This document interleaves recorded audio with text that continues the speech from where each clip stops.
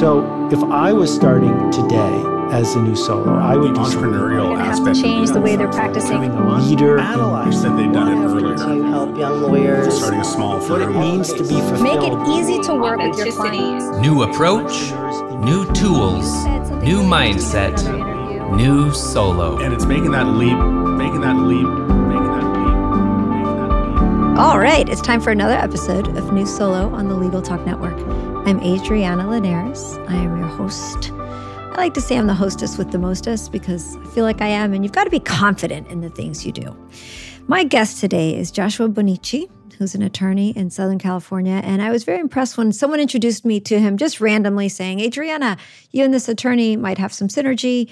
He does some work with the California Lawyers Association and a solo small firm section, and maybe you could do a webinar for them. I said, sure. I'm always happy to talk to folks that work at bar associations. It's fun. So we connected. And as I chatted with him, I said, wait, you started a solo practice off the ground? That's impressive. 11 years later, cool. Oh, you're also adjunct instructor at a law school? Huh, that's interesting. That must keep you busy. And then when I went and looked at his website, I was very impressed with his marketing efforts. So I'm going to ask him about all those things today. Hi, Joshua. Hi, pleasure to be here. Can I call you Josh? Please. Great. So Josh Bonici, tell us a little bit about your background. You started as a solo. Looks like you've got a little bit more going. So give us here's how I got to launching my law practice, part of your life. Sure. So I graduated law school, was working for a small firm, and kind of took a left turn after that. Went and worked for a small legal marketing company for about a year. Planned to start a practice after that with a friend. And after I put my 2 weeks in, my friend bailed. We're still good friends now, so that's okay.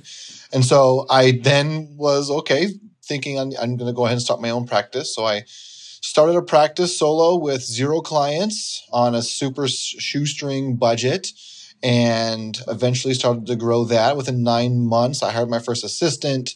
I hired my first associate attorney about 2 or 3 years later, and then kind of kept it lean and mean. The largest we've been is about 5 or 6 people. And 11 years later, we are 4 strong, and I have a nice boutique personal injury and disability appeals practice that we just celebrated 11 years in October. And I've been recently doing some other things kind of around that, but that's kind of my story.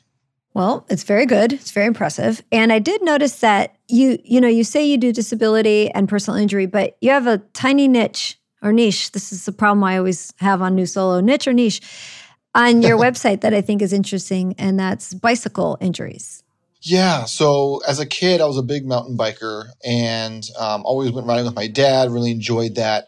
Unfortunately, my dad had gotten a pretty bad mountain biking accident when I was in high school, so I stopped riding for a long time. Started my law practice doing personal injury because that's what my experience was. And I liked kind of that, time where you can get into litigation, but I wasn't in court every single day. I was working directly with people, solving problems. And I started representing a handful of cyclists. And I said, these are people that I enjoy talking to. The damages on kind of a litigation damages look is better in those cases because they aren't as protected as people in cars. And so I said, you know what, maybe this is something I kind of want to focus on. So in 2015, I made that determination, said I want to be the bike guy in San Diego. Love it. So I went and bought a road bike. I started getting associated with a lot of clubs and riding rides in San Diego. I mean, we might get into this later, but now I'm entering my 3rd year as being title sponsor for the largest cycling club in San Diego. So that's kind of been a little bit of my niche to where I've gone into for personal injury so that, people can know who I am. I always make the joke that you go to an attorney networking event, you throw a rock, you're going to hit like 5 personal injury attorneys, right? Right. And so I'm like, okay, well, I'm not the smartest guy in the world, so I need to stand out in some other fashion. And so now that's the niche or niche that I've chosen. See, even you don't know. I think that's brilliant. If you're going to start an estate planning practice, pick a niche. There's a million of those out there. So I'll say something like, I make dumb suggestions, but they're suggestions that I think of, which is nobody thinks about doing estate planning for young people like me. I don't have an estate planning attorney. I don't have an estate plan because I think I don't have an estate, but yet I own property. I've got a business. So I just think it's so smart to get into a niche. And then the other thing I always tell attorneys, especially when I'm talking to law students, I do a lot of sort of guest lectures at law schools, is please find something you love. Your bicycling example is perfect because not only is it just something that you love and you're passionate about, you don't have to fake genuineness about it because it's truly something that you love. Plus, makes you happier when you're working in an area that you love. So great. I'm so glad I asked you about that. You said all the right things. If you are talking to young lawyers today, and I know that you do because we're going to talk about your law professorship in a moment, is that something you suggest as well? And when they say to you, I don't know what I want to do, I mean, I just feel like it's so natural to say, find something you love. There's always a need for a lawyer in everything. I definitely try to have someone find something that they already have a lot of passion or background in or something that they like, because then it's not working as much, right? Because you're already maybe invested in that area, whether it's yoga or it's engineering or something. If you're already invested in that area, then the marketing there isn't going to be as hard. It's going to be easier to talk with those people, and it's going to be a way to break down barriers. Yeah. Because you're able to talk about that niche with somebody who's already invested, and now they're not really talking to a lawyer in as much as they're talking to somebody who shares that passion, and then you can help them throughout within that niche. Love it. Great. Brilliant advice. Let me go back to you launching your solo practice. And when you decided to do that, how did you know where to start? Where did you find the resources? Or did you do it like a lot of other attorneys, which was the school of hard knocks? Adrian, I got super lucky and maybe just was connected with some of the right people. So my law school actually had an incubator system that they had just launched about a month prior to myself launching. And they had an opening because somebody dropped out. And so I slipped right in there at the very beginning of 2013. And it was myself and 8 other lawyers where we were all running our own individual law practices. But we had a seasoned attorney running the incubator system where we all shared in overhead. We all shared and kind of do some CLEs once a week and kind of really collaborate a lot on marketing ideas and things like that. So for a full year, my overhead was really low. I was paying $250 a month for an office in a high rise that had a receptionist that kind of greeted everyone for us. We had a meeting space for clients, all of that. And so that really kind of was my springboard moving forward. And then a year after that, we ended up staying in the same space, but a new cohort of incubatees came in. And, we kind of shadowed them a little bit and kind of took them under our wing a little since we had kind of already been through the process. And so that was kind of my springboard to move forward. And then I moved out of there in 2017 and got my own office suite by myself and kind of took off from there. But I definitely had a lot of support. It was an amazing thing. And I would actually love to kind of reinvigorate and restart a Southern California incubator. But it's just kind of hard getting all those things kind of put together. But that's kind of how I got my wheels rolling. No, that's great. I feel like we used to hear about incubators a lot more than we do now. So that must have been during that era of incubators. And I definitely wish more law schools would really get those going because it would make a job of a consultant like me so much easier where attorneys would be able to call me and pay me to get beyond the basics, right? Like, okay, I've got the basics down now. Here are a little more in-depth questions. I never mind answering any question, but sometimes it'd be great to just have a jump start on stuff. All right. So you launched your solo practice. You had, as you said, no zero money, zero clients, but you had some ideas. You had a place to work. And what I love about all this is that, and you've successfully had this practice now for 11 years. Congratulations on your anniversary. Thanks. You turned that whole thing right around, and now you are the professor teaching at the Thomas Jefferson School of Law in San Diego, a law practice management class. That's correct. It's a solo practitioner course, how to open your own practice. My mentor, who was actually the director of the incubator, taught that course for a handful of years. Lalise McCoy, I think we had talked about you knowing who she was. For sure. And so when she stopped doing that, she kind of made a pitch to the dean saying, hey, this is an important course. I might have someone that can come in and take over. And then when they were ready to offer that again, they reached out. We all got together, and now I'm teaching that course, which is amazing. They never had that course when I was there. Right. And so I've got 11 students, and we've got 2 more courses left this semester, 2 more weeks, and just walking them through, why you start a business, how you do it, business development, how to send bills, how to interview clients, how to deal with difficult clients, all the stuff that is the real world application of what you learn in law school, but kind of how to make that happen as a business. I have a lot of listeners that are trying to do that very same thing. So in a nutshell, what are some of the most important things that you need to know, need to plan for, or this is not what they taught you in law school, things that you could summarize from the course you're giving and from your personal experience? Yeah. So my big push is always to, when you're opening a new practice, think about it as a business. The service that you're providing is law, which is amazing.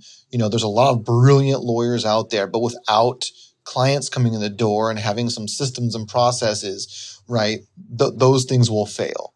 And so looking at it that way, seeing what other successful businesses have done on that aspect and installing that into your practice. So one thing I always talk about is, doing some great networking, creating your own brand, creating your own kind of niche, kind of like we talked about. It doesn't have to be a specific niche in a way that you've really needled down into one particular area, but being memorable so that people know who you are and how to refer you and why to refer to you. So you can start building that way. Another thing I always recommend is to hire an assistant as soon as you can. And people freak out and, oh my goodness, I can't afford an assistant. And, that's going to be extra money. I totally get it. It doesn't need to be a 40 hours a week, 25-year experienced paralegal. It can be 20 hours a week virtual assistant that you're paying $10 an hour for, to at least start getting some things off your desk so that you can be more productive with your time. And you can start servicing more and more clients. So those are probably some of the things that, if I had to give a 2 or 3 minute just review, that I would probably tell people to start thinking about when they're getting their new practice going. I think those are awesome. A recurring theme on this podcast over and over again from everyone who comes on who's had experience and will tell you number one piece of advice is networking.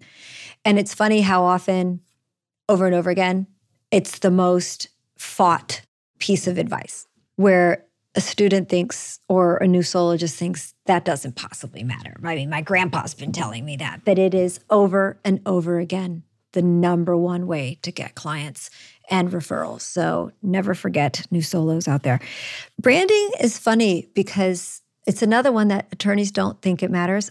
We just finished a 4-part series at the San Diego County Bar on marketing. The 3rd session was on branding, and it was our least attended because I think attorneys don't get what it is and why it's important. And believe me, we tried to come up with a title as sexy as possible, and it just doesn't grab. So I think your whole conversation about branding yourself as the bicycle guy, the bicycle attorney, is brilliant, and that is everything. So you're right. If you haven't studied branding and figured out how to brand yourself, brand your law firm, make yourself a recognizable and lovable name or law firm out there, you've got to do that. And then the last thing I'll say is most certainly hiring assistant. I couldn't agree with you more. And then I will add on as a technology consultant that having your tech stack set up correctly with the right resources and technology and knowing how to use those is right up there as well. Well, listen, I want to come back in a moment after this message from our sponsors and talk to you about another little side hustle you've got that you really enjoy doing, which is helping other attorneys. And we're just going to keep the conversation going there about what types of questions you get, what kind of advice you give, and we'll take it from there. We'll be right back. Starting your solo practice is exciting, rewarding, and demanding. Alps Insurance understands the unique challenges of startup solo firms. 65% of Alps legal malpractice insurance policyholders are solos, after all. That's why Alps created First Flight, a program supporting new solos by providing affordable, premium pricing for the first 3 years of practice. Visit alpsinsurance.com/insurance/First Flight to learn more. Or just Google Alps First Flight. You'll find them. First Flight program subject to eligibility requirements. Law Clerk's nationwide network of talented freelance lawyers is trusted by thousands of law firms. Solo attorneys and firms can get help with project-based and also ongoing work via a subscription. Sign up is free and there are no monthly fees. You only pay when you delegate work. Plus, Law Clerk has a new app for your mobile devices to help you manage the work you've delegated while you're on the go. Be sure to use referral code NEWSOLO when you sign up at lawclerk.legal. Okay, we're back. I'm Adriana Linares, your host of the New Solo. I'm with Joshua Bonici today. He is a solo practitioner is a little bigger than a solo, but he's had his practice for 11 years in San Diego. Very successful, very busy guy with a lot of interests. Sounds very happy, which I always love talking to attorneys who are running a busy practice but are happy about it.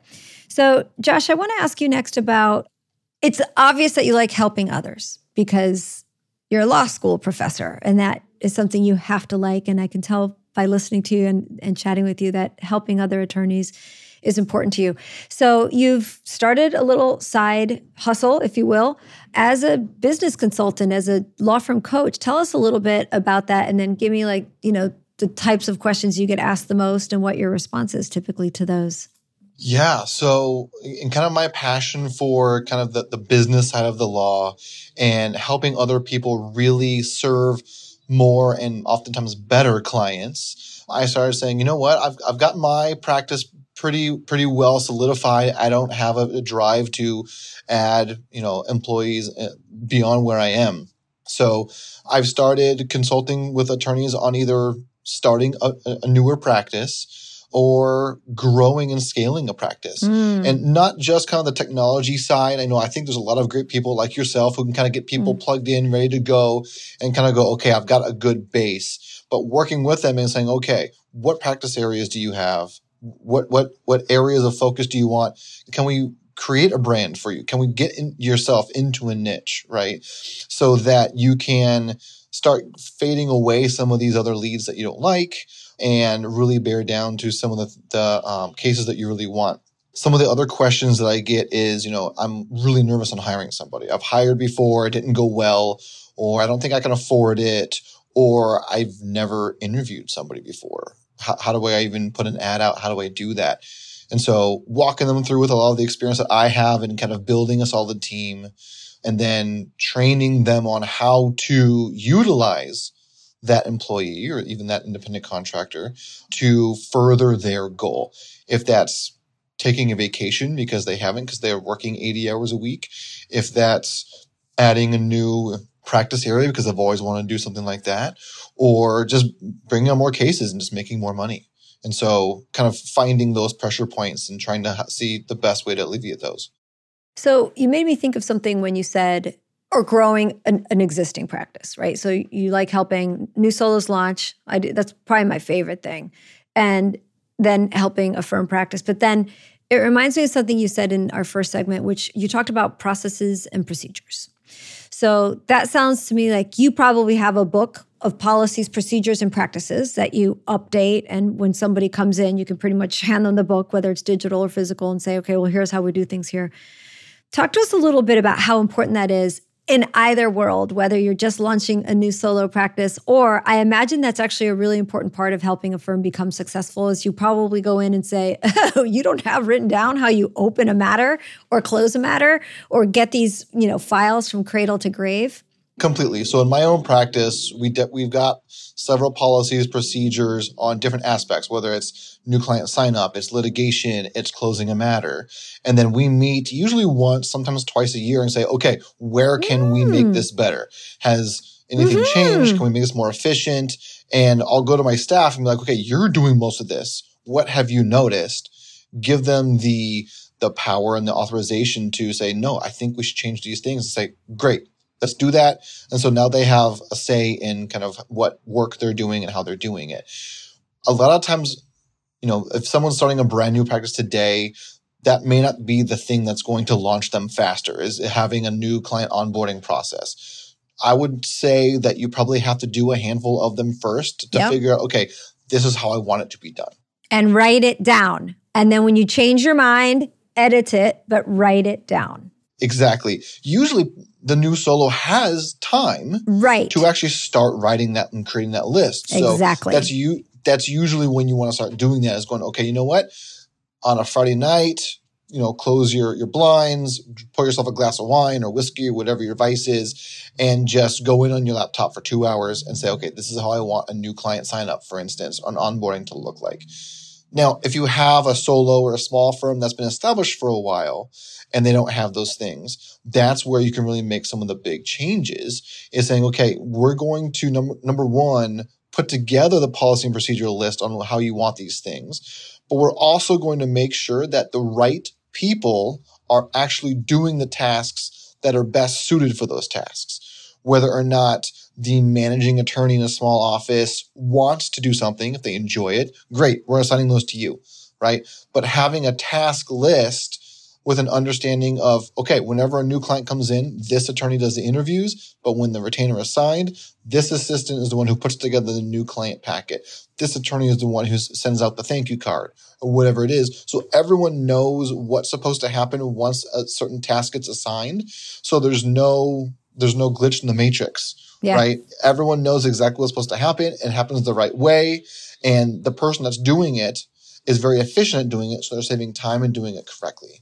So I think those are some of the best ways for lawyers to start thinking like a business, because there's checklists and processes for everything, for everyone. The example I love is airline pilots, right? They might have flown 10,000, 15, 20,000 hours. They still go through the checklist every time before they take off and when they land, right? Just to make sure something doesn't get missed, to make sure that everything is the same. And so us lawyers need to get out of our own heads and understand that that's something that can really help our practice. Could not agree with you more.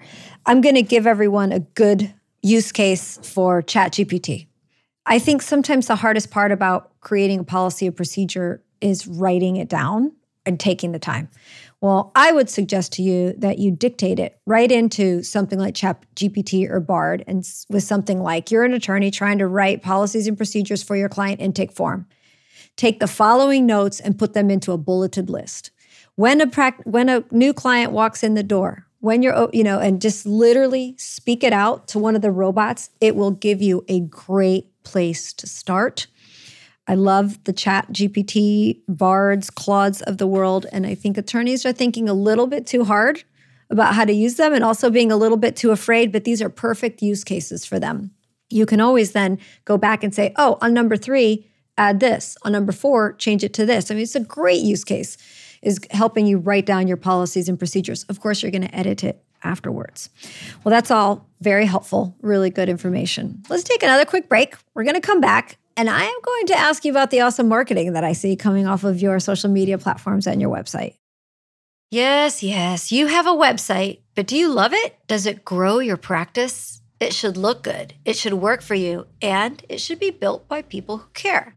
Practice Made Perfect loves making websites for solos, just starting out or market leaders. And their clients love their websites. PMP's average client has been with them for over 6 years. PMP is perfect for your website. Practice Made Perfect. Visit pmg.com/solo.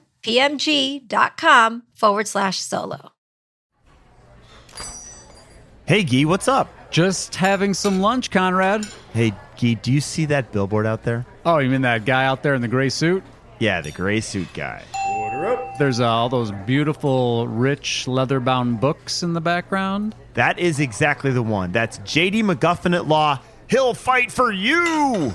I bet you he has got so many years of experience. Like decades and decades. And I bet he even went to a law school. Are you a lawyer? Do you suffer from dull marketing and a lack of positioning in a crowded legal marketplace? Sit down with Guy and Conrad for Lunch Hour Legal Marketing on the Legal Talk Network. Available wherever podcasts are found. All right, now I'm back. We're back. Me and Josh Bonici, and I'm talking to him about just running a successful law practice, helping other attorneys do the same. And now I want to do a little bit of a deep dive into Josh's very nice-looking website and all his social media platforms.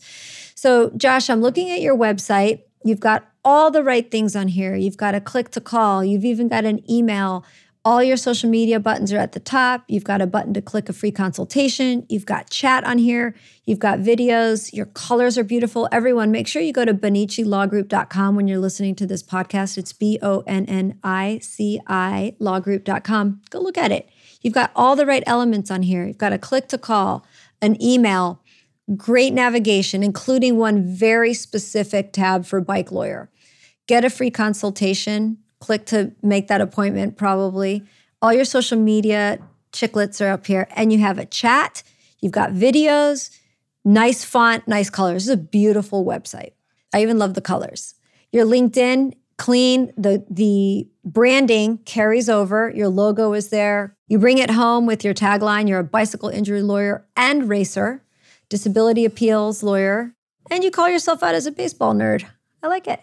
Makes me want to call you. You got to have a little fun with it, right? I want to be the approachable lawyer. I love it. You know, if we have one thing that we can kind of have in common, talk a little baseball or bikes or bourbon or something, then hopefully it makes me an easier lawyer to talk to and sign up with.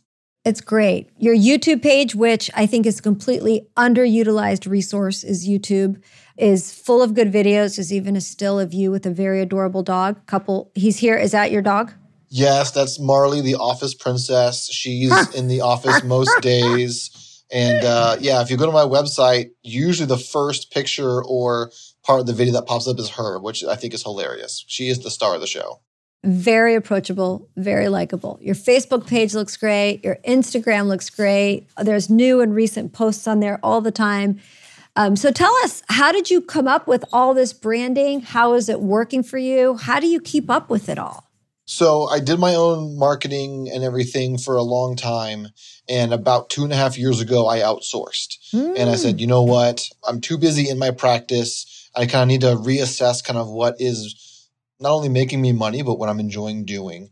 And so I contracted with a local kind of smaller marketing agency where, you know, I've got direct contact with my manager, the owner of the company. And so I've basically given them my vision and they've ran with it. So I've, you know, like my website, especially the colors, like you mentioned, I wanted something that was a little lighter, that was more approachable, not the super dark blues, nothing black. And so I've got that teal color, a little orange pop in there is kind of different. And then, you know, the videos and a lot of the blogs and stuff, so now they create for me. And so they'll send me the blogs. I will proof them all, usually once a week, maybe every other week. They'll send me 6 or 7 blogs. I proof them all, make edits in Google Docs, send it back to them, and then they will brand them for me and release them kind of on, 2 or 3 a week. I believe I've got 300 or 400 blogs now on my site with over 5,000 keywords, which is a big deal for SEO marketing. That's awesome. I want to call out your Instagram tagline, which I love too. It says Bonici Law Group, and then it's got the emoji of a guy on a bike and the scales of justice, adorable. And then it says San Diego's bicycle lawyer who rides and races. We know bikes and the law. Let's connect and get you back on the bike. It's so good. Then it says DM us for sponsorships. So you said we might talk about that, and I didn't even realize this was going to be on here. So yeah, tell me how all of this works. You're paying someone, you got a lot of resources, you're looking for sponsorships. Does it pay off? So it does. So my first paid sponsorship on the bike aspect was in 2017. I was a small little logo square on the back of a jersey for the bike club that I'm currently the title sponsor for. And it was $500. And I didn't know what I was going to do with myself. That was so much money. And, I started kind of just using the branding of that blue square and my name for biking moving forward. And now, it's 5 or 6 years later, I've sponsored 4 or 5 different teams. I was on the board for the San Diego Mountain Biking Association. I've definitely sponsored a bunch of their events. And now I am the title sponsor, meaning my name and logo is the biggest for the San Diego Bicycle Club. And, it's a lot higher than the $500 a year as before when it started. But I have made my money back on that hand over fist. That's amazing. And on the business side, it is a great decision. It's also just a lot of fun and able to give back and, help out with this nonprofit that puts kids on bikes, donates helmets, all that kind of stuff. And so within that, I go bike racing all over the country and utilize that for my business as well. It's brilliant. And then I just want to point out one more thing, especially on your Instagram, which everyone, it's SD as in San Diego. Bike Lawyer is the handle on Instagram. So up at the top, Instagram allows you to sort of collect posts together, and you have used them, and maybe it's your marketing company or maybe you already had it set up this way, so that Bike Lawyer actually is the last one in this case. So that when you come to read about it, you're also going to see that Joshua practices or helps with motorcycle, long-term D, personal injury, disability, car accidents, and then Bike Lawyer is the last one, which I think is brilliant because now you've got people that have come here likely because of your marketing, but they're also seeing that you aren't just the bike lawyer. You also have these other aspects of practice that puts you top of mind when they or someone else they know needs help with that type of law. And honestly, I go back and forth a little bit on how I want to utilize that specific account. So I don't want to make it look like I do everything. That might be a concern that I have kind of on my own that I need to work on. But, saying car accidents and slip and falls and bike accidents and all these other things, I don't want to confuse the reader too much, right? Yeah. But having them all kind of in that same vein, I still think is helpful so that when they're looking at it, they can kind of see, okay, no, like he's got a couple of different avenues here, and how can he be a resource for me? I think it's great. And, like any marketing plan, and this is something you might just want to speak to for a moment, you're constantly massaging it. It's never perfect, right? I feel like you're constantly running kind of like an A and a B campaign in a way, saying, okay, you know what, we're gonna change this up a little bit. We're gonna use these tags, or maybe we need to use more pictures of me. That has ended up being trending and tagged better when I'm in the photos. And so I'm like, okay, well, now I got to get with my marketing company and do some more photo shoots, provide them more pictures. Is it me on a bike? Is it me helping somebody, talking with someone? So those are all kind of different things that we review and make sure to check back. Okay, the last 30 days, how did this last campaign go? Do we need to tweak it? Does it look great? But yeah, it's always evolving. Can you talk about how important it is to hire a professional photographer? Because it looks to me like you do. And it doesn't need to be the best photographer in town. It just needs to be shot on something that's not an iPhone 7, right? And a little bit of touch up so that they can't see my wrinkles and my gray hair, but it is what it is. But no, it needs to be presented professionally, but not crazily overdone. So like the pictures you see on there are usually my marketing company coming out with their nice DSLR and snapping some good pictures and making sure they have a bunch so that they can choose some of the good ones. The videos that you see, they come out and they'll do, and we'll record 5 or 6 videos once a month and do those. They're not, I'm not in a production room with all the booms and everything, but just keeping it clean and simple. That's the way that it gets done at the same time too, right? So if it's something that can be done 80% as well, and you're not, ruining everything for perfect, it's still going to do the job. And so that's kind of how I've tried to execute on that side of the marketing. The last thing I'm going to ask you about, which is also really important, attorneys hate doing it, but it's so important, and I can see you have a ton of them, is client testimonials. So important. And, it's weird. The first couple times you ask as a newer lawyer, sometimes or as even a newer solo, is, hi, can you put your face on video saying that you were my client you love even me? though during the whole time? Can you just come in and talk about how much you love me? Right. But people are really willing to do it. I think I have about a dozen on my website. And, as of right now, I only have 5-star reviews on Google and Facebook and Avvo. And, asking for those and making it part, are you ready for this? Making it part of your policies and procedures. Yes. To ask for reviews, have a nice bit.ly link that's ready to go. My marketing company created a link for me that I send out. And it once you click it, it opens and says, did Benicia Law Group offer you a 5-star experience? If yes, you click yes. If no, you click no. If it says yes, it'll take you automatically to a Google review page to where you just start typing in. If it says no, there's a fill out box of saying, we're sorry to hear that. How can we do better? Brilliant. It doesn't give them the option to leave a review any longer. Right. It's the way to do it. It makes it super simple for them. So don't be afraid of that. Ask for reviews. In a day where everyone goes to Yelp to go double check that the restaurant they want to go to has good reviews, they're doing the same thing, and you can control that if it's on your website or Google. Well, Josh, this has been a great conversation, chock full of a ton of information. And I cannot thank you enough for taking time out of your very busy schedule to help more of your fellow attorneys. It's attorneys like you that make this podcast so awesome. Thank you. Thank you for having me. This was a blast. I'm glad. Tell everyone how they can find, friend, or follow you. Make sure you spell that last name for them one more time. Sure. So my name is Joshua Bonici, B as in boy, Onnici. I run Bonici Law Group. We're a plaintiff's personal injury and disability office. As you noted, I'm also doing some coaching on the side, and that company is called Domestique Attorney Consulting. The website for that is dattorneyconsult.com. And everyone says, what does domestique mean? It is a French word for a bicycle racer who is the helper for the person they want to win. So if Adriana is racing with me on the same team and I want her to win, I'm the domestique. I'm making sure that no one gets too far away in the race. I'm bringing her extra water. I'm maybe riding in front of her so she gets a draft behind me, all in effort so that she wins and that I don't. And so that's kind of what I named my consulting company after. I'm really excited about it. You can find me at dattorneyconsult.com there. It's been really fun watching people's passion for the law grow and getting more excited because they're getting more efficient, they're getting organized, and better goal setting.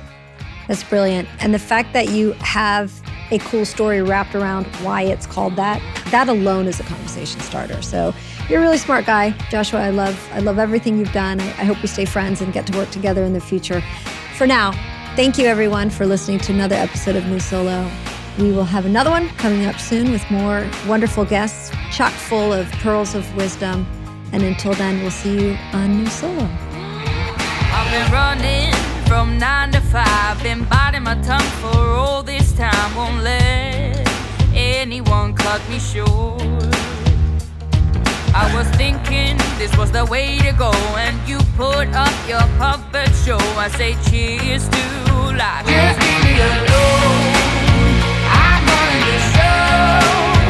I'm telling you, it's my time to rise up, live the life I'm proud of. No, you better go home. I'm telling you, it's my time to rise up, live the life I'm proud of.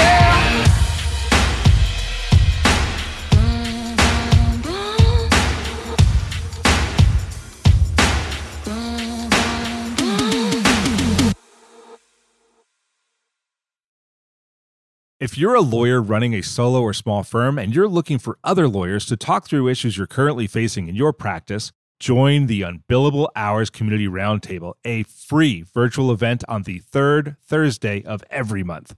Lawyers from all over the country come together and meet with me, lawyer and law firm management consultant Christopher T. Anderson, to discuss best practices on topics such as marketing, client acquisition, hiring and firing, and time management.